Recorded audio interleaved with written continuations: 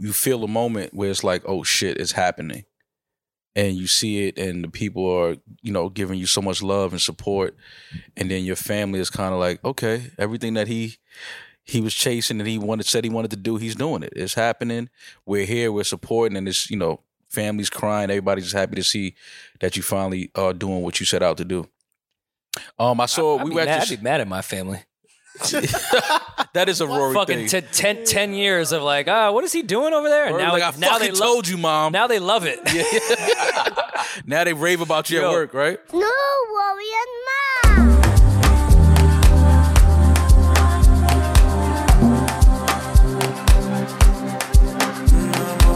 Oh, I think you started something. Got me think about all the ways you could touch it. All right, welcome to a new episode of the New Rory and Mal podcast. I am Mal. I'm Eden.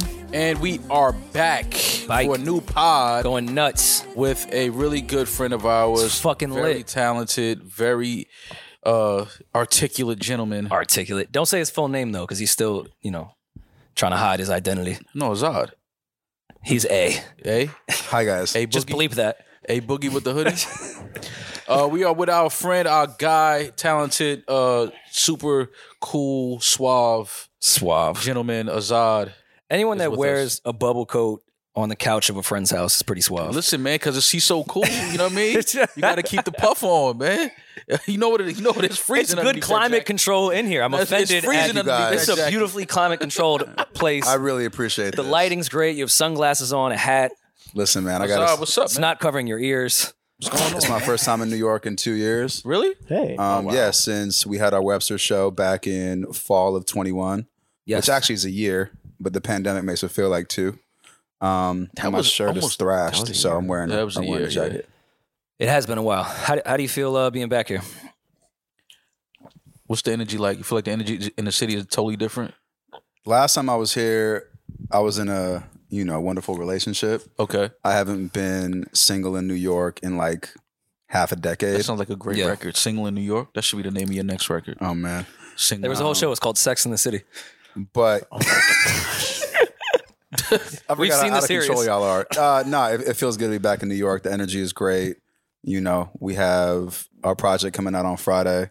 Yep. First time being independent, and just grateful. First time being independent. First time being single. It's a lot of firsts. Do you feel like Volume 3 is more personal? Because I know you've written things from other people's perspectives, and you're that type of writer that you don't necessarily have to be going through it to write a song about it. Do you feel like this is the first project that's fully emotionally about your personal experience? Me and Val were talking about that, where this one is definitely a bit more of my, personal story. Yeah. Whereas on Volume 1 and Volume 2, she was with my best friend that I grew up with, and I was just kind of witnessing what was happening and able to have just like this bird's eye perspective as to what was going on. And that kind of drove a lot of the creativity. Whereas now, yeah, definitely. I mean, I wrote like 9 records in 7 days in Greece, and was just able to experiment with a whole bunch of different sounds that I feel like I haven't in the past. And the short answer is yes. Obviously, she helped me through every single kind of record, and she helped, elevate it and take it there. But it's definitely the most personal of the 4 mixtapes. No, it got reversed. Now she had to channel your ex. She said that. Speak for her. Bro, she said that when she was singing this hook, when we were writing it, she was like, damn, I really got to take it there because I know this feeling of like, if you scroll down, you can see these lyrics like, I'm so broken, let me go. It's up a little bit. My walls painted up with Novocaine. Look around. I don't feel a thing here. Oof. Yeah, you talking that. Damn. I like that type of shit, Azad. I can't hide that I'm in denial. Every convo overcompensate.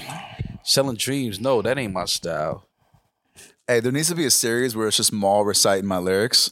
And that is We We could do an audio book of just Mal reading the entire Volume 3. I recognize like just a cool way of saying, yo, listen, I know I fucked up, but what do you want me to, this is the life I'm in. This is, the life chose me. I didn't choose this life. You know what I mean? That's straight cap. Yeah. I mean,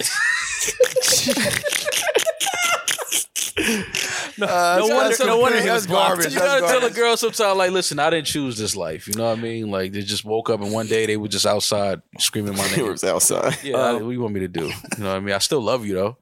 I will say this. This is not one of those situations where like fools didn't get, girls back in high school and then all of a sudden caught a little break. Because that to me is just like the epitome of I don't really respect or jive with those kind of people. Mm-hmm. And I've seen it happen a lot, especially in my city. Like fools will, just catch a check and then they'll start acting hella different. No, that's corny. I'm not into that. Yeah, and that's why I said this has very little to do with her and everything to do with me and just, all the shit that I carpeted for all those years, getting to the bottom of it. So after that, where do I want to go with this? We'll get away from your personal life for a second. Much. I know, that's why I'm trying to be very careful because I do respect the personal boundaries. So, all right, I'll pivot a little bit here. Outside of being newly single, newly independent, and as someone that's been in this business for 13 years? 12 years since I was 21, yeah. Been through the major label system, now with the independent system. What's been the difference? We have a lot of creatives that are our listeners' audience, as well as a lot of musicians, a lot of people that are trying to break into the music industry, don't fully understand it, know that, all right, if I catch a major label lick, I'll get an advance and feel like I've made it. 10 years later, feel like shit. What's been this process? Because you've been on both sides of it. Look, I want to say it's not like one size fits all. And I really do give a big shout out to especially our partners in the past. Like when we had Day and Gallant going through Warner in 2015. And then obviously when we did our shit with Darkest and Latrice and Island in 2019, there was a time and a place and they all did a great job. But there comes a time where the cost of doing business just isn't worth it anymore. And when you got someone that's in their 50s or 60s that doesn't speak the language of what you're working on, communicating your music or your art to these platforms, from that perspective, it doesn't make sense. And same goes for, when you talk about like A&Ring or marketing, it's like, well, if you don't live this and you're just like kind of ticking a box, I don't need 19 cooks in the kitchen. I'm writing, producing, mixing all this shit with our internal team. And I actually enjoy that. It's not like a chore. It's like a lot of people are like, oh, well, I got to get in and do these sessions and then I got to go and find a mixer. But these are all experiences and shit that I really learned from. And then when you bust it down to the business of it, and I think this is where there's, to me, a really high level of confusion. And for simple math, if you sign for $1 million and you get a great deal with these majors, you do an 80-20, an 80-20 royalty deal, out the gate, you're in for $5 million. And some people don't understand, well, how did you get that number? It's like, well, for every dollar that they gave you, you got to recoup 5X because 20 times 5 is 100. So same goes where they give you tour support. Now all of a sudden, $100,000 tour support to go on tour, that's $500,000 you're in the hole. And for the 49 artists on that dartboard, or let's say there's like a major label and they throw 50 darts at a board, that one artist is going to pay for the 49 mistakes. But if you're in that 49 and you're not careful, you may get to a place where not only like you lose your passion or you lose your love for it, but you also just get disillusioned to the business. And it's not the artist's fault. It's not the major's fault because the people that are at the majors running it have no control. It's an archaic business model built by really old people that are out of touch. And the new business model isn't educated or there isn't a healthy form of educating the new business model because there's not enough people winning in that regard. And the ones that are catch a big generational bag, whether it's 20, 30, 40 million to go and do a deal after they've been independent. And they don't talk about how they built that. So, by the way, it's not cheap. Up until 5 days ago, I was like shaking in my boots trying to figure out how we're going to fund this tour, how I can keep trying to make like orange textured vinyl and these candles and all the fly shit that we want to make, but at the same time, make sure the music gets heard. Like it costs $250,000 to take a record to radio. If you did that with the major, out the gates, you be in for whatever that is, 1.25. Right. So you got to pick your spots a little different. And sure, being on a 90-10, a 90-10 profit split where you own, that's awesome. But how are you incentivizing your partners? You know, my best friend is my art director, my creative partner. He has equity on shit that we work on. If I was trying to give like a 0 to 1 plan for an artist, if you're just like somebody in the studio making music and you're trying to build your team, find partners. This is what I didn't learn when I was, you know, failing and 23 years old. It took me that 9-10 years because I didn't understand, how do you align your interests with these people? Well, you got to treat them like fair partners. You know, our management partner, Britt, she has equity. She's effectively like the CEO of Emotional Oranges. You know, Rory is obviously doing a lot of the help A&R and marketing and branding, but somebody needs to run the business. Yeah. Rory has, you know, 3 full-ass jobs. I got 3 full-ass jobs. Well, who's going to run it? Brittany's incredible, you know, so. But there's also those horror stories then when you look at it and it's like, well, I managed such and such. They got to X level line on Coachella and they fired me. A couple of my close friends did this to their managers. There's no equity in that. So just like trying to reimagine, like, how are you building your business to get to a place where maybe in the beginning it makes sense to take that funding from a major and do a lopsided deal. But when you get out of that shit, restructuring and making sure that everyone involved feels like don't just say partners. Because if you're paying them, if they're catching a wage on a 1st and a 15th, they're not a partner. So that's why I was like hella passionate leaving the major, is because I understood, I got the information that I needed and was able to apply it in real time. Sorry for the rant. No, that was dope. That was very necessary to hear that. And it's interesting because I do love that independent and talking about independence has become so trendy. And I don't mean that in a bad way.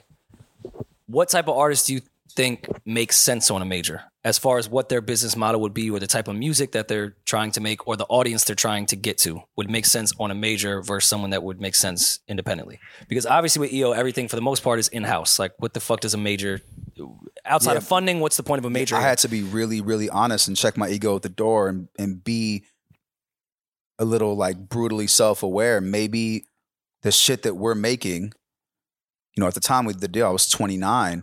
Maybe I'm a little too old to pop off commercially and be able to look myself in the mirror and go, well, shit, I could still build an arena touring fan base. And, you know, my favorite artists, when I bust it down to like, you know, Janet, Gorillaz, and Sade, if that's like my North Star shit, then, I mean, Gorillaz just caught their second lick this year with all the TikTok shit happening. I saw Damon Albarn perform at the Forum. 10,000 tickets at 54 years old. It felt like he was 34 and he's making 8 figures a year quietly, and he can go to the grocery store and still cop shit and go back. Right. So for me, it was really hard to not be like, I want to grow up and be like the people that I saw on, you know, BET and MTV. And it's all good if I create this really ill cult base with my family, essentially at this point. Like, y'all are fucking like my brothers and sisters and shit. Like, I prefer that. I'm cool with that. But that was really, really challenging, to be honest, because you have to kind of like let one dream die in order for another one to kind of be born, if that makes sense. But do you feel like it's a necessary thing? Like, you have to go through the having the deal to learn the business, and then you say, okay, I would rather do this independently and give my friends and the people around me ownership and build this thing together. Like, a lot of people come in now, they say they want to be independent. They want to be independent out the gate. Do you think that's a good thing? Or do you think it's sometimes necessary to, you know, go through the label thing and learn that part of it, but then eventually get to a place where you own everything? I completely agree. And also, you can just do more healthy deals now. It's like almost like the status quo to do licensing deals with these majors. But even then, make sure you understand the business. Because sometimes it's better to have them take more of the pie so they can bring to life your vision. I'll keep it super G with you. I have no interest in waking up at 6 a.m. and getting on a phone call with a radio plugger in Singapore, bro. Right. My talents are much better utilized in the studio, here with y'all, like, you know, trying to think of some creative merch shit. I have no interest in talking to like old boy in Madrid trying to get my shit on the radio. I don't even know I don't speak Spanish like that. So why would I? So understanding, well, wait a second. if I do this deal with such and such major, and if you really have the leverage to do that and your song is already working in said places, that's where they can come in and amplify at a real level. But if you're naive, and you got to remember, I thought about not saying this shit, and I feel like I need to because we're at this place. Right now, the way that the music industry is built for everyone involved, not just the major labels, it's incentivizing the short-term bag. So the business manager is catching 5%, the lawyer is catching 5%, the manager is catching 20%. All this is upfront of whatever you sign on the front end. But they're not incentivized in the long run. So if some shit happens to you, God forbid, they might not even finish the agreements for your album. If you do some foul shit, they already made their money. But if they were partners and it was in the long term of your product, I promise you, your business manager, your manager, and your lawyer would want to own those rights for the long term if they saw a future with you. Right. So bringing those people into the fold out the gate and making sure y'all see eye to eye, all that shit is like a relationship. And we have to level the playing field financially and from an incentivizing perspective for everyone involved. That's where I think this shit is fucked up. It's not because the majors are doing bad deals. If y'all had a good team, y'all wouldn't even be talking to the majors to begin with. Unless you had bro, if we catch a viral TikTok moment right now, you think Rory wants to wake his ass up at 5 a.m. and talk to Singapore? No. They want to, and if Tunji wants to give us 10 million, he's like, yo, you guys started something. You built a great base. It's super cute. We're going to go and make this thing a hit. We could just do one project together. Y'all got you could send us the art, the songs, the but we're in our early 30s now. We've seen the fuck shit. We're doing 3,800 tickets in LA at the Palladium. We're doing Brooklyn Steels. We're doing History in Toronto. But that's because it's been 3.5 years of rigorous touring. Right. So if you haven't done that and you're like on TikTok and you catch your moment, some people it's food and beverage. And that's fine. If it's food and beverage and you can be honest with yourself and everybody involved, cool. Catch your bag. Right. But if you're in this because you want to make great art and you want to create something that lasts, that's a different conversation. That's a whole different trajectory. And as long as the people on your side, can disseminate the two, then you're good money. But I mean, that's speaking from a deserved leverage standpoint. Because Tunji could say, I'll give you 10 mil because you've done this before. But a TikTok's not going to give you leverage with a major. And for the most part, not really matter in the long run if your TikTok viral moment isn't based off publishing you own to begin with.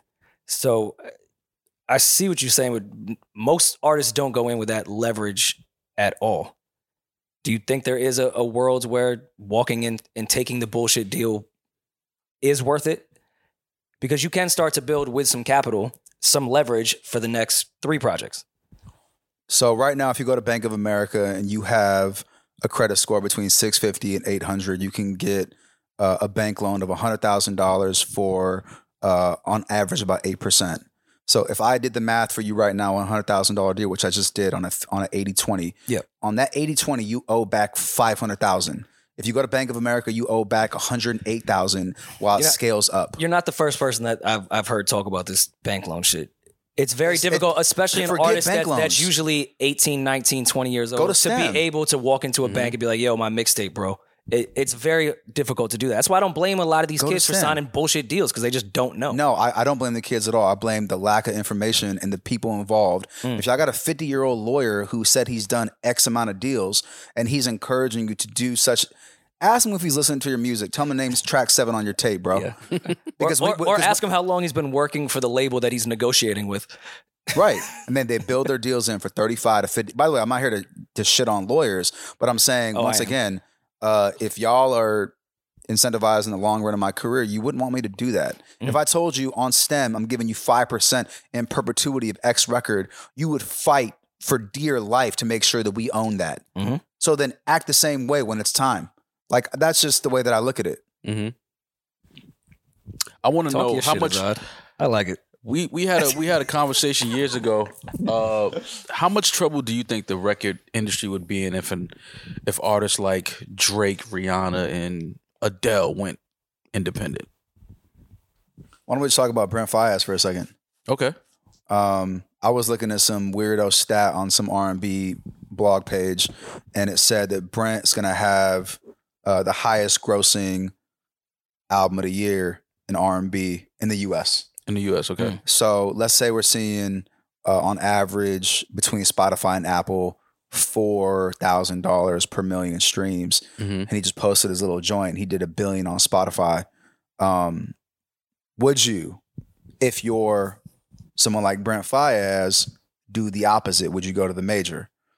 And these are questions that I asked myself, seeing this Bad Bunny shit saying he's getting $40 million per album and he's on a 90-10 with the Orchard, which, by the way, bro, if y'all are signed to an independent that goes through one of the 3 majors, you are not independent. Your music, from a catalog perspective, from a market share perspective, is owned by Sony. So, but by the way, you're doing stadiums. He's my favorite, just like creative right now in the space. Brent? No, a Bad Bunny. But he's from the music side, yeah, Brent for sure. And yeah, I mean, look at the shit that he's pulling up. You can see it. He did what, 95,000 first week? That shit is fucking astronomical, bro. Like Brent doing those numbers, the infrastructure Ty and Jane built, that STEM helped build. That's something that I strive for. How do I feel if Drake and Adele and such went independent? The short answer is they could probably write their own deal at this point.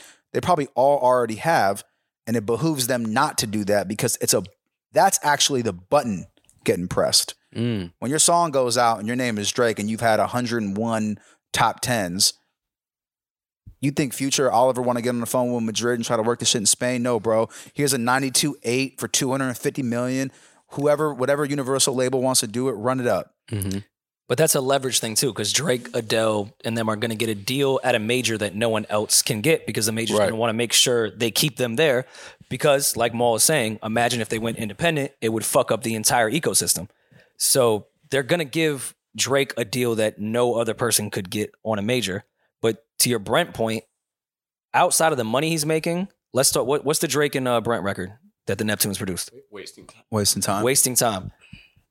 And I don't know how much we can really say because I fuck with Ty and them, and I don't want to say too much shit we're not allowed to. The craziest part about that entire thing was not what that record made. It was that Universal bowed down to STEM. Brent was able to show that you can have leverage independently, that a major that was threatening to take that song down because Drake hadn't cleared it, quote unquote. Oh, he did, but it was it was a market share thing, right? But it wasn't for Universal's sake to make them feel good. That's what we don't really talk about, and I wish Brent did more interviews and Ty did more interviews because that's the win right there. Huge. An independent artist made a major bow down with the leverage that they had of saying, we're going to take this record down. No, the fuck you're not. You're not taking it down.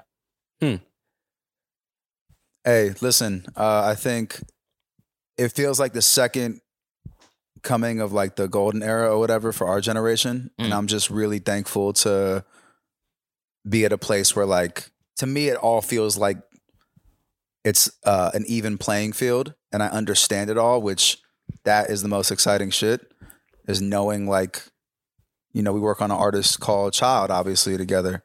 And that felt really appropriate to be upstream to Tunji Latrice and the team because he has grandiose visions of how he wants to tour. And when you want to have a 9-piece or whatever, and you're like doing 500 tickets, then we need some support. Yeah. And if you have an idea for a music video and you want to shoot it back in your hometown, Montreal, you probably need 70, 80, 90 bands. But for us, when it's really just like me, Brando, Val, Britt, you, like the internal team coming up with the creative, we're not burning cash on videos and we're trying to get music out and put on even cooler shows. Like, I'm not really stressing over some weirdo marketing budget that I got to pay back at 500%. Yeah. I want to create something that's going to live longer than I am. And I think that's the key of this whole thing, is being able to help educate the next generation so that when they're making their decisions, at least they're looking around and being able to be a little more creative with how they structure their internal companies. Y'all can start, if you're an artist, you're 18, 19, 20, y'all can start an LLC with your art or creative director. Y'all can start one with your producer, with your manager. You want to make sure that they spend time on you. That's a really great way to do so. Y'all wonder why your manager has to go out and get 2 or 3 other clients and take a paying job at the label where it's like they're not making shit off you, and they're worried that just like their contemporaries, they might build you up and you might fire them.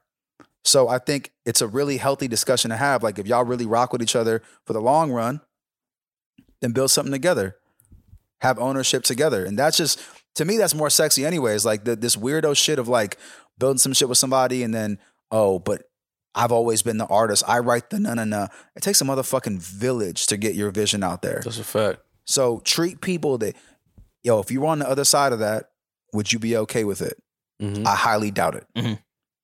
Talk about the situation with Frank Ocean and what he did a few years ago with his album and how, because that to me is still some of the most phenomenal shit. You was talking about David Blaine. That was some fucking magic. Like talk about He that. got out of his deal better than anyone I've ever seen in my life. How was Frank Ocean able to do that? It's wild you bring that up. I was looking into that shit because, I think he's going to be playing a festival that we're all really excited about next year. Mm-hmm. And we were on that same billing. I wish we would have played that day, but that was some real magician shit for sure. Putting the record out, because at the end of the day, it's a recording, right? It's like you put out 50 minutes of music as a visual, and then 24 hours later, put his shit out indie through STEM. Shout out Milana. Shout out the whole team. I think that's a prime example of being able to do things on your own terms, incentivizing the people appropriately, but also paying your dues.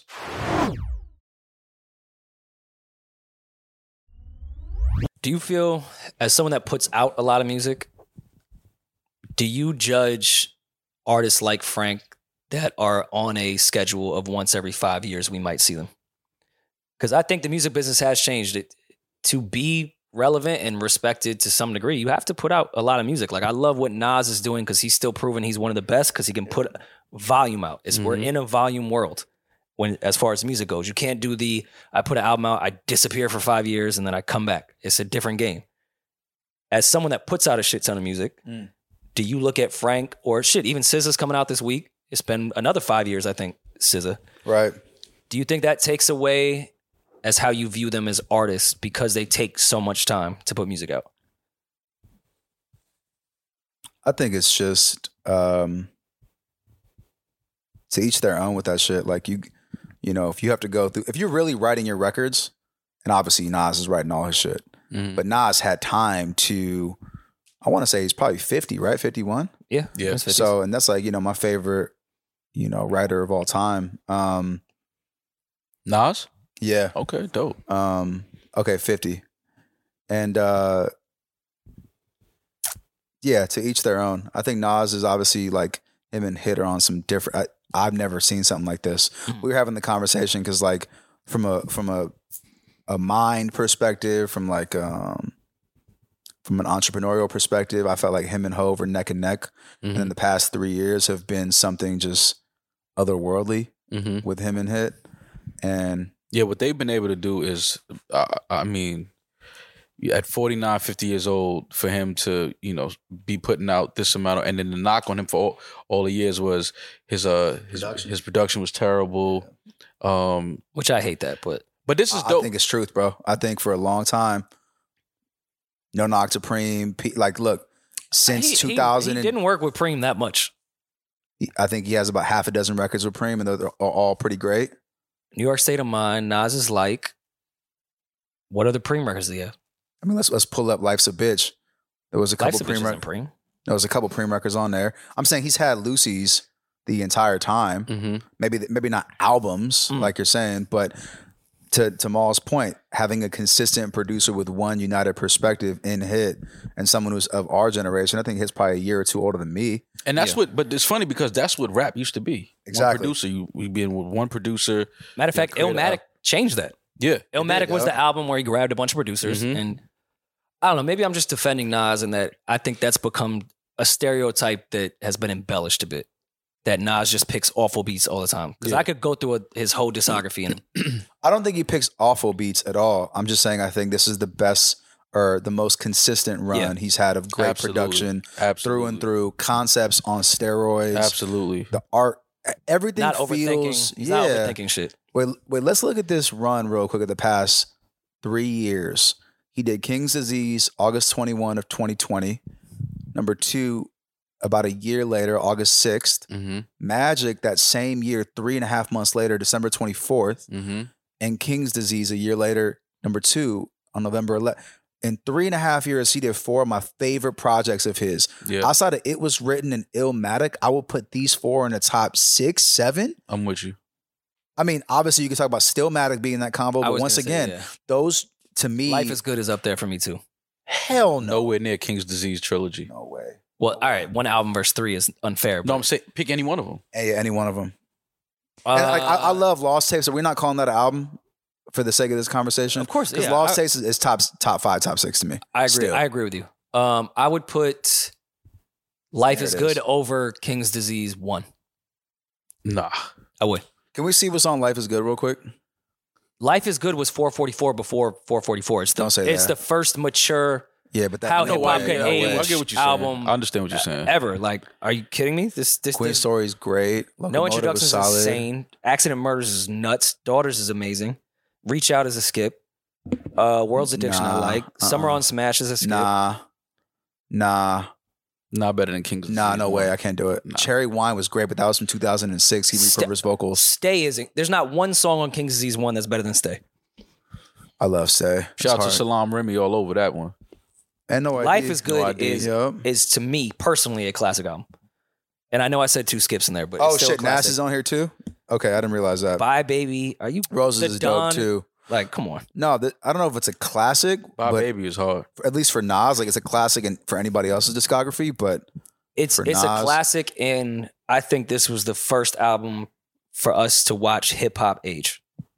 that's a good It's point. a mature album. It's not some older rapper looking corny trying to keep Yeah, up he with was the going through times. his divorce. It was the first time we saw a grown ass man rap album in this genre history. So I think That was when you compare it popularized. to 444, my only issue is 444 felt a bit more concise. 444 is And I- better. and I Don't get me think wrong. No ID produced the majority He did, of the whole it, thing. the whole thing. So it had a more clear perspective to me, Mhm. and I connected to it a little more. But I know we read the lyrics of your song. Yes, we know you. oh man, oh Lord have mercy.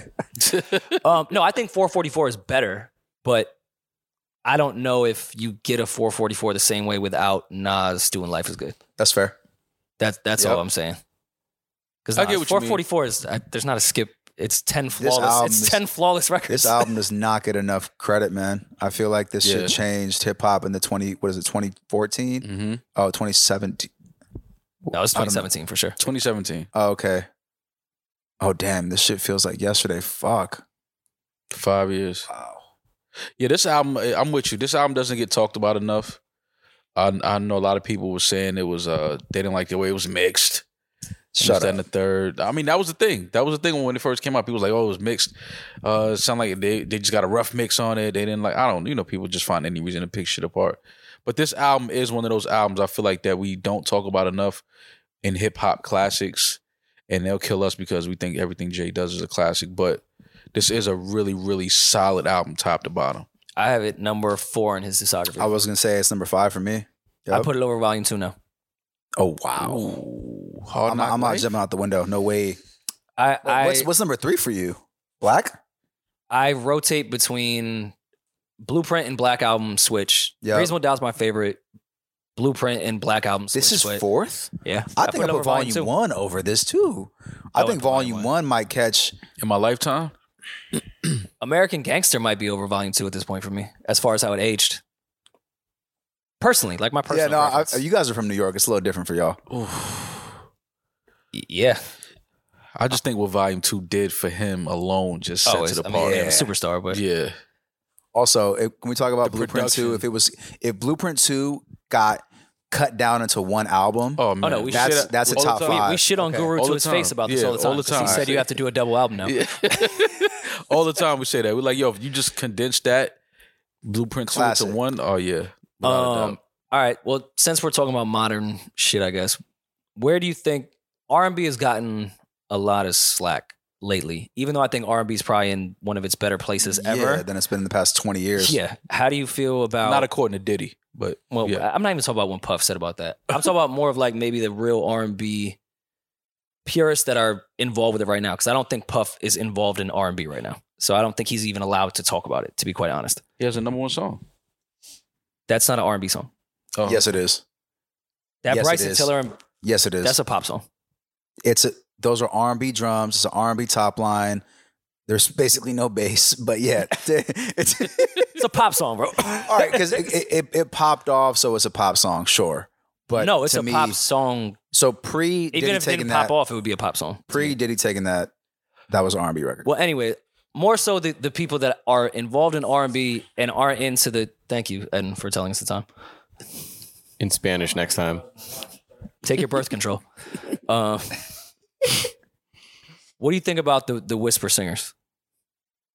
Because that's been one Look, I'm gonna be real with you. I think critique of R&B now that I can listen to someone's debate on that. I like the whisper singers, but there are some purists that still champion R&B, but think the whisper singers are killing it. I think as someone who, like, personally myself, who, like, I'm not a singer by nature. I'm a writer. I'm a producer, and I have a good tone that I understand where it sits in the record. Mm-hmm. I feel like how you choose to bring that to life, how you choose to articulate that, is totally up to you. But at the same time, I'm one of those. I don't love the bigger voices. Pause. Like, it's just not really my speed, and I think it's just all about taste at the end of the day. I mean, I think of my favorite records of the year. When you talk about, Wasteland, you talk about Steve shit, Gemini Rights, Lucky, Candy Drip. I would say he's probably the biggest voice. Sabrina Claudio. I wouldn't put her in the big voice category, but No, I was saying talking Lucky. I'm saying Lucky is probably the biggest voice that I fuck with. But yeah, I really like Blast, Black, Blast was dope. Frank. I mean, you're going through this list, and I'm just like, I think everyone on here, for the most part, outside of Abel and Mary, probably fall into this category. I mean, Twigs falls into this category. Amber falls into this category. What else we got? well, no, I think there's a middle. There's like the whisper, and then I love the real Ombre's album singers. too, Like I 2000. think Amber Dope. Mark falls in like the middle ground. I don't think she's a whisper singer, but I also don't think she's the big voice either. Right. So I also have a partner who can, like, sing. You know, Val can sing all these people under the table. So it is a little more of like the duality for us. And I've realized that, like, the fact that I'm writing my parts or writing, you know, on this shit is like helping the dudes that are, or the girls that are coming to the show that don't sing. Yeah. I stay within the 4 to 5 notes. Whereas, like, if you're out here just like singing somebody's face off all song long, I don't like feeling like I'm being yelled at. Mm-hmm. So it can it's get just- overwhelming. it's not sexy. I love Smino's album. I think he's a singer. He doesn't get enough credit. Probably my favorite album of the year, Yeah. outside of It's- Juice Volume 3. I promise. Hey, no, I'm not. Out on Friday. I would Get it. say, did Brent shit come out? Yeah, it did come out this year. I would say Yeah. Brent shit is top 3. Yeah. Steve for sure. I love Beyonce's album. I felt like it was more of a dance record than an R&B record. Yes, Mm-hmm. definitely dance album. Um, Yo, Givion's album. Giveon, yeah. Why don't no one really talks about it? Chris Am I Brown- bugging to think that Chris Brown came out this year too. Chris Greasy is came out this amazing. year. the Giveon album's good, man. It just doesn't get talked the way I thought it would. How do you feel about Honestly Nevermind, the Drake project? Like I said, I'm Iranian, so, like, for me, all the more, like, you know, dance and rhythmic grooves really speak to me. Mhm. And I grew up, a lot of my cousins are, like, you know, half German, half French, half Swedish and shit like that. So I've gone to Europe a lot growing up. So it made a lot of sense to me. I think it's dope. I love that album. Yeah, I spent a lot of time in Greece this summer, and that's kind of all I heard out. And I don't know why he got so much slack. What y'all expect? He made fucking One Dance. Right. Like, let him. Also, how many people on this list can go and do that and have it feel seamless? Nobody. I don't get the hate. I think it's corny. People, I don't know. They keep saying they want Drake to rap. I mean, he does rap, but I mean, he's obviously, like you said, One Dance. He's given us glimpses and songs that shows that he can make those type of records. And then I think he just decided to give us a whole project of it and have fun with it. And then, you know, I mean, I thought the album was great. And like you said, the fact that he's able to even make an album like that and not sound like he's forcing it or it doesn't sound weird, it just speaks to the caliber of the artist that he is. Where do we rank? Where do we rank 40 in He's up there. 2022? if we look through the discography that 40's done. From a producer's perspective, or like a beat, like what is it? Just a producer? Producer, and because he EPs for the most part, all of these, no? Mm-hmm. He even if he doesn't produce Absolutely. everything, 40 is the one that touches and arranges I mean, the pretty much sound, everything. this motherfucker, that's his sound. Mm-hmm. I would say he's the alpha to me in terms of, for our generation, the past decade. You can put, Ali in the conversation for sure with all the Kendrick and TDE shit. Mm-hmm. But from a sonic architect standpoint, I think that Toronto shit is kind of bled into the globe. Mm-hmm. Between him and Wanda, T minus, Mm-hmm. They're incredible. Because if you go through timestamp records that we love, to One Dance, to Honestly Nevermind, is there another producer that has that type of range? This is a really good question for you. How many records of 40 I will argue he did one or none on this latest Honestly Nevermind, but his fingerprints are all over it. That's what I'm saying. Yeah. Even if he's not the direct producer, I think he produced 2 of them. Produced 2 of them. Okay, so usually that's what, not even, that's like 15%. Usually this motherfucker's done 50%. Mm-hmm. Okay, so no, all right. 40 only did 2 records on Honestly Nevermind, but 40's the type. The amount of hats that he wears, from an engineer to an executive producer to how he arranges all of Drake's shit. To me, he produced on every last one of these records and every single Drake song. Period. Agreed. Because I think people get that fucked up. Like, all right, 40 didn't make the beat on this, but 40 produced this fucking record. So I think he's probably, if not the number one producer of the last 20 years. 20, I would say He Who Shall Not Be Named, but 10, 40. What was 20 years ago? 2012? 10 years ago, 20 years ago, 20 years ago was 2002. Kanye West. Okay. That's who would sit in my number one. Him or Pharrell. Production wise, yeah, okay. Yeah. Mm-hmm. Or Tim even. I mean, look, or Dre. I mean, we're coming out of like Chronic era. We're coming out of Missy, Genuine, Tim, Basement era, Virginia shit. We're coming out of a lot in the late 90s and early 2000s. Mm-hmm. 2010 on, I think 40 is the best producer in music. I'm not saying hip hop, in music. From 2010 until now? I think 40 is the best producer. I mean, Drake is I think probably a lot of the the best stuff artist that he got, which we can in the last 12 years. So we can bring up Kanye. I think a lot of 40 sound does come from 808s and Heartbreaks, but the way 40 His is perspective elevated is completely different, though. I agree. I'm saying the way he took some of that moodier sounds and some of that like 80s fucking shit, he took to another place. So to me personally, I don't think 40's ever talked about the way he should be talked about. The way we talk about Kanye, I think 40 is in that conversation producer-wise. I do. I would say my favorite producer of the past 10 years is a guy called Dante Jones of They. Because I think, to me, production is centered around perspective and how you're kind of just helping produce a trajectory, a career, as opposed to a beat. And, when you grow up on shit like Devontae Swing, and you grow up on Jimmy Jam and Terry Lewis, and you grow up on these true producers. Real producers. He is and obviously he's like one of my best friends. So I'm lucky enough to I've learned kind of under his tutelage, whether it was helping sign the They Boys or working with him on some of my EO shit or working with him on some of your shit. I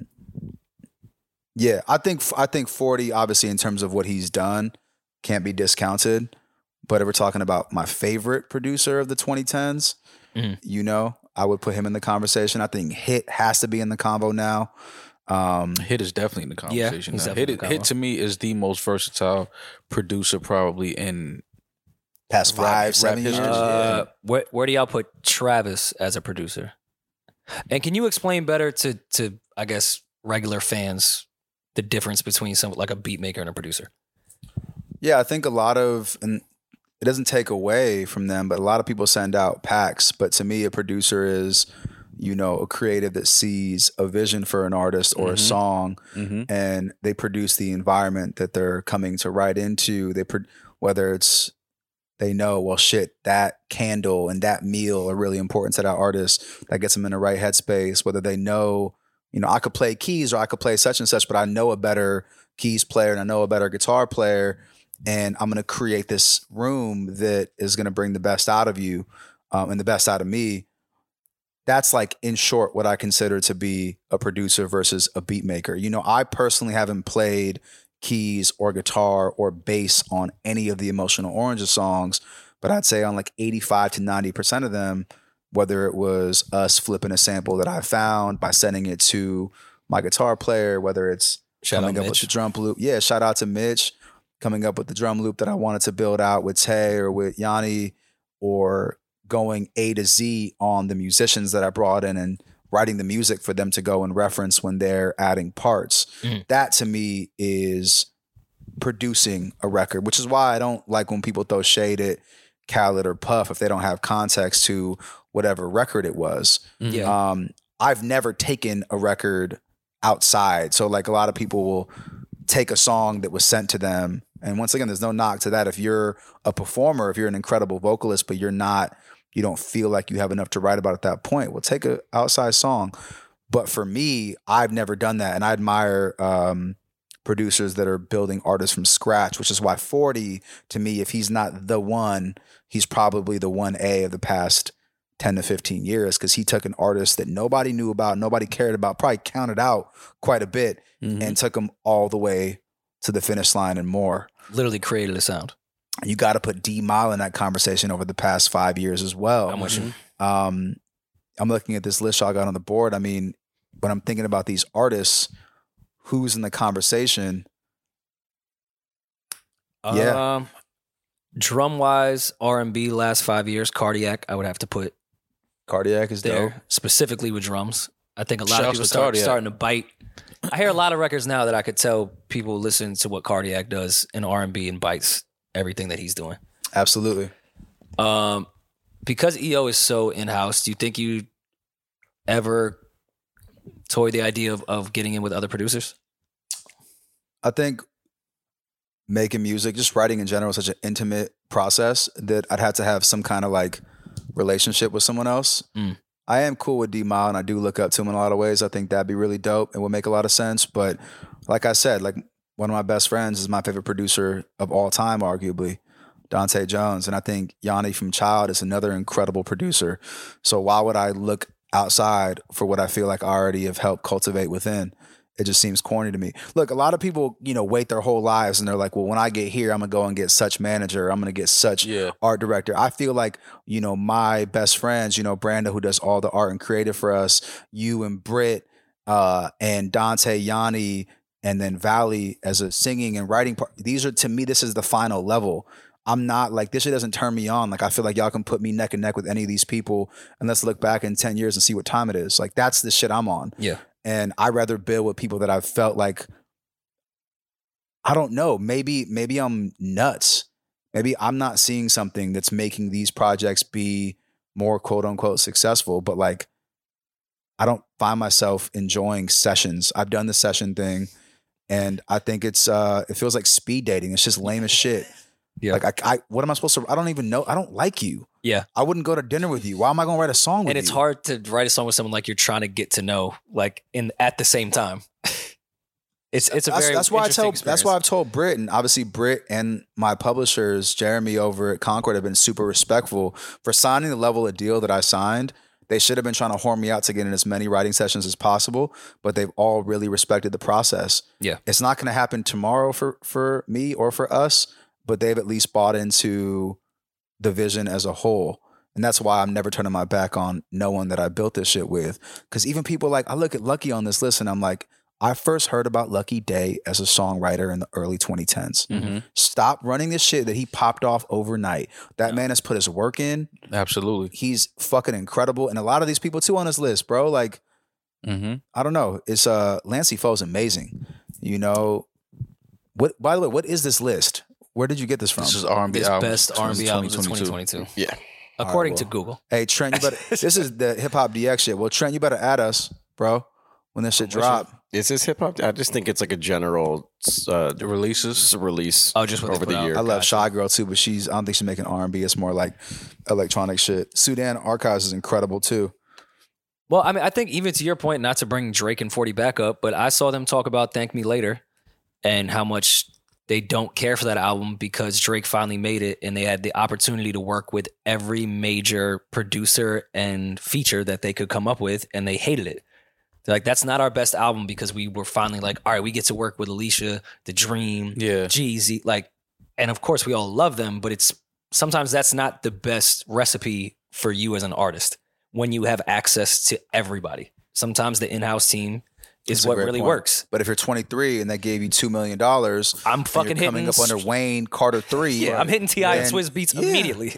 By the way, if they hit me now in my early 30s, I look up to Jeff Basker. You know, obviously I know Matt and Jordan. I didn't know they worked on Up All Night. That's dope. Yeah, Kanye is on here. Francis from Francis and the Lights is incredible. So good. What have they been doing lately?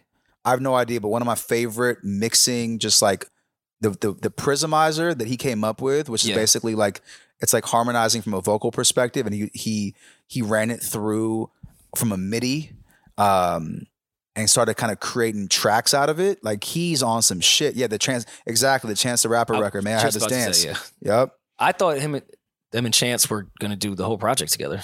Was the last time I heard Francis and the Lights, and I know Ye was fucking with them for a while. Record. But if you were 23.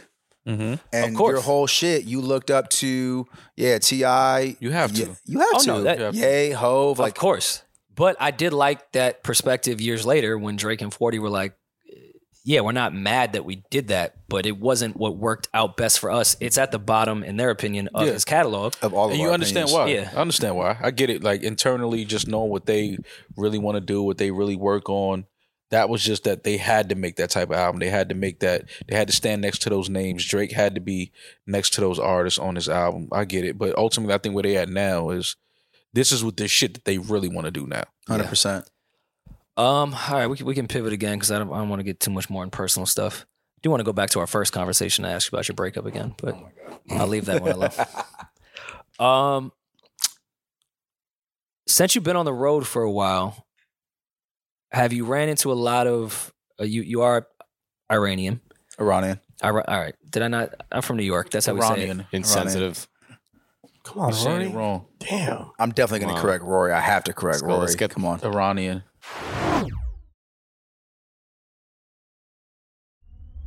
There's not a lot of artists, at least in our genre demographic, where Iranian artists are seen. Have you run into people within your culture that are happy that the type of current music, they finally have a face that they can see and feel like they're represented? I'm really glad you asked. It's a big reason why I even wanted to come and chop it up with y'all. Is like just growing up, there wasn't that that person for me that I could look up to that was like making soulful records, whether it was hip hop or R&B shit, that I could point to and be like, let me try to, reverse engineer this and look up. I can't explain it because when you grow up in this household where like, Farsi is your first language, and your parents, they're separated, but they've never seen anything quote unquote good monetarily, success wise come out of the arts. It's challenging as shit not to like go down the path that every other Middle Eastern family is encouraging their kids to do, which is typically like be a doctor, be an engineer, be a lawyer, which is nothing wrong with that. We need way less artists and way more doctors. Y'all, if y'all are trash, put your shit down. Stop it. No, I'm kidding. But I've met a few trash doctors though. Oh, that part. But that's also the system. That's a whole different thing. I'm not getting into that. Look, what I'll say is I see a whole lot of the Middle Eastern population showing up. Even when we were in Australia, I saw like 8 women in hijabs. Some of them are Moroccan, some of them are Somali, some of them Ethiopian. And I'm personally not Muslim, but my grandparents were Muslim. And I think it's really important to have someone that you connect with in this space for you to be able to point to it and be like, well, if he can do it and he's mediocre, I can definitely do it. Do you feel like you have any? I guess that's funny. Yeah, if that guy can do it, If he could do it, 2-stepping and singing his 5-note bullshit, I could definitely do it. You know? Let I can Valley make dance it. and I'll just be in the I back. can make it. Do you feel like though now there is any responsibility? Are you nervous about that? Where like maybe you just want to make songs rather than be the face of probably a less represented culture within R&B? Is there some type of pressure where you feel like I have to be that guy now? I have to focus on making sure I'm representing our culture the best way I can rather than, hey, I just want to make good music and don't want to be identified as the face of this culture. I mean, luckily, I don't think we've done much, and I'm still kind of writing or helping write our history. But I decided, I feel like probably in March when we got that drop letter, Yeah. that I wanted to just help educate the youth more, not only on you could do this shit no matter where you're from, who you are, but even from the independent perspective, because I didn't feel like they would. Even if you know somebody that's independent artist, most of the time they don't know what the fuck's going on. Mm-hmm.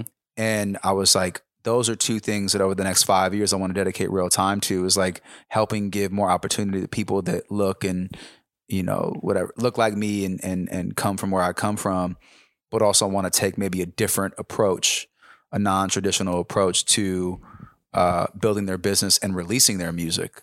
Yeah. And yeah, shout out to my mom. I feel like, you know, looking back, I'm really grateful that I had, you know, my dad's a poet, he's a writer, and him and my mom split up when I was 2, but my mom took me to piano classes for 5 years and then violin classes for another 4, and really encouraged the arts early on. And even though we grew up Section 8 type shit, like they've had really difficult lives, they gave me the tools that I needed and never fucking, if anything, I think they put the battery in my back to go and pursue the creative shit. Whereas most people I know that were in my shoes, whether they grew up poor, middle class, rich, I think they were just shunned by their families if they decided they wanted to go down, even pursuing sports. Like, how many Iranians do you know in the league right now, bro? Like, I'm a fucking NBA fanatic. I can't name any. Yeah. That's a problem. So I think culturally, like, that shit is, even designers, I know Melody's killing it right now. I just want to see more representation in the arts in general. So I want to try to lead by example, and sure, it's a big responsibility, but we ain't shit yet. So I got a lot of work to do. And I'm gonna leave it at that. Oh, don't say that. You guys have been all right. You just did Coachella, you know. Yeah, you've been doing some shit, bro. You got a lot of shit done out here. What was Thank the you. first moment that your family was like, "Oh, all right, I get it"? What was one of those? When your mom stopped telling you to get a job. Yeah, it's like, oh wait, this could work. Yeah. She Coachella. I'm gonna give her more credit than that. She came to see me. We sold out the El Rey, which is where I saw Frank in 2012. We sold out the El Rey like on the on sale, right? Yeah. It was like day 1 or some shit, and she came and there was like, it wasn't like some weirdo industry shit that usually the first shows are. It was like 800 fans, and we had announced the show with 4 songs out. I think she was in tears, but second off, she was like, how? It was day of. I don't even think. Right. Didn't we announce the day of? It was the night before or some 2019. shit? I have no idea. It was so long ago. Yeah. Then my dad came to San Francisco. His girl, he's been with this girl for 20 years. Her name's Wendy, and she brought him. And, you know, my dad's blind, and she escorted my dad backstage, and he was like, he's an incredible writer, an incredible poet. So he's done readings, but he's never been to a concert for me like that. Yeah. So she, you know, we walked him upstairs, and yeah, he was just like hysterical, kind of like just in tears, being like, they all came for you, you know, like how? And he's like, he's like, you did it. He's like, this is the dream. And had to kind of shake me a little bit and be like, you know, I know you're in your head like it didn't happen for you when you were 23, but I think at the time we did Great American Music Hall, I was probably like 29, 30. And I'd felt like it was hard to step into my power. It was just like, I think just in general, it's just hard to be like, you know how it is. I mean, you guys are kind of the same. Like, we don't want to fucking. Yeah, no. That's why I'm relating to everything you're saying. Like, when you feel a moment where it's like, oh shit, it's happening, and you see it and the people are, giving you so much love and support, and then your family is kind of like, okay, everything that he was chasing and he said he wanted to do, he's doing it. It's happening. We're here, we're supporting, and it's, families crying, everybody's just happy to see that you finally are doing what you set out to do. I'd be mad at my family. That is a Rory fucking thing. 10 years of like, what is he doing over there? And I fucking told you, Mom. Now they love it. Now they rave about you at work, right? Rest in peace to my grandparents at the Chicago show, Emotional Oranges. My grandma was like, I think Rory's doing like a Broadway play in Chicago. Where did you even get that from? Metro Theater 2019. They were so fucking sweet, man. They Rest walked in up peace. like fucking how many flights of steps, and the whole time like, I think it's a Broadway play. I'm like, Grandma, There's nothing to do with Broadway. There's nothing to do with that. They just see a stage in a theater. Yeah, they're like, it must be he's on Broadway. No, Mom, this is nothing like Broadway. We're not doing that. I saw your show, the last Emotional Orange show in LA at the Nova, I believe. Yes, sir. That was a great show. And a great show. And I told Rory, I was like, I got to come to some more of these live shows. And then I caught y'all here in New York at Webster Hall. And the crowd is just a different type of crowd, different vibe. It's like everybody it's like a community. Yeah, man. Everybody's on the same wave, the same drugs, the same. It's just the like, drug of emotion. Yeah, it's just like everybody's on the same shit, but it's women, it's guys, it's different cultures. How does that make you feel looking out to an audience and seeing your music and your words touch so many people from different parts of the world? First off, I'm just super fucking grateful. There was a 12-year-old at our show, and there was their 52-year-old dad. Oh, we beat you. We had a 3-week-old at our show. We beat you out on that one. Yeah, 3 weeks old. We had an actual infant Fresh out the at our womb. That's so show in fire. DC. Fresh out the literally. I wish Britt would have brought Dawson when she Right? came to LA. We would have beat y'all by a week. Nah, man. I think, like I said, I'm trying to accept those, like the love and the flowers a little more, because I feel like it's a bit fleeting, and it's ill. I never thought we helped cultivate such like a dope, diverse community where, yeah, it just feels like high school again, except not with the toxic shit. Like everyone, like all different walks of life are kind of chilling at kind of in that circle together, and no one's judging each other. We have all type of different, whether it's, lesbian, gay, old, young, brown, white, black, everything. And Julian. Yeah. He's all those things. He's Lebanese and black, so he kind of falls into that mix perfectly. And fluid. Yeah. And fluid. Okay. All right. Yeah, they call me sexual and gender fluid. Eventually ambiguous. He's sexually ambiguous in the Yeah, face. there you go. Very Y'all supportive out of team. control. Incredible No, the support. progressive point you were making. I'm sorry. No, it's love. I think, look, at the end of the day, this shit feels like when we used to go to like house parties in the early 2000s, and that was intentional. And I want that shit to keep. I want to Definitely house party energy. Yeah. It's that vibe. And what I learned from the first show you guys ever did in Toronto was that the single is the least important part of a show. Remember when Corners of My Mind went off, and Crazy. after the show we were like, wait, we didn't know that was the song that everyone fucking ran right to. Also, and EO has been, I feel like, a masterclass in B-sides when it comes to live shows. And I have to be really clear here. This is impossible without Valley. I could barely two-step to some of these fucking drum grooves. She's out here making my job incredibly easy. This is the best performer outside of Prince that I've seen live. And to have her as my partner and someone who kind of pushes the boundaries and helps empower me. Yeah, I got it easy. She's dope. She's unreal. And I wish people knew, I've cut so many vocalists in my life. I've written with so many people in my life. This shit feels like water. Like we get in the room and it comes out like Paul's like nothing else I've ever worked on. And when something's that easy, usually it's the right thing to do. Yeah. Like if y'all are that on that playing field and that kind of wavelength together, and so we pushed through some wild shit. Obviously, being signed to a major and not being able to put out shit for a year and a half was difficult, but like losing $250,000 on touring, all these things that like, she's like, nah, bro, like I believe in this wholeheartedly, and kind of has given her, you know, her time and her life to this, just like Brittany has, like Brando has, like you, like a lot of people have. That's why I think we see the community that we do and they got the love that they got. It's not because somebody sat in a room and fucking masterminded some shit like Magneto, bro. It's like, Yeah. you know, People put Listen, that I work used to in. go. I used to go to Valley's job when she was waitressing. Like, it's crazy. It's crazy to see this shit. Her on stage at Coachella, and I'm like, man, I went to your job when you was a waitress. Like, It's yo, dope.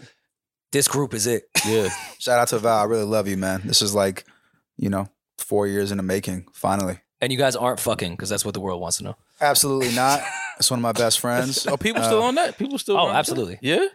Yeah, Wow. my mom is still convinced. Oh, man. Lord have mercy. My mom was at Brooklyn Steel, like, there's too much chemistry. I think just because Val's, you know, an incredibly beautiful, attractive woman all across the board, motherfuckers want to just, Yeah. I have no chance. Yeah. Well, we know that. Fucking with you. Maul, you're good at closing these episodes out. Well, Zah, listen, man, thank you for coming and kicking it with us for a few, man. We appreciate it. This was dope. I feel like I got to learn more about you. I hear so much about you from Rory. I love Emotional Oranges. I love what y'all are doing. I love the branding. I love the, you know, everything y'all doing, the candles, it's just fly shit. It's just, Thank you. It's a certain level of taste, a certain level of class that y'all are moving with your brand. And shout out to you, shout out to Val, and everybody with the Emotional Oranges team, Avant team. And this weekend, man, I'm looking forward to the project. New vibes. December 9th. Yes. December Juice 9th. Volume 3. Juice Volume 3. We're independent in this bitch. Choose Volume 3. Support independent, support art, support great people, support good energy, man. And quickly, Brando's the one that actually keeps us all related, if you think about it.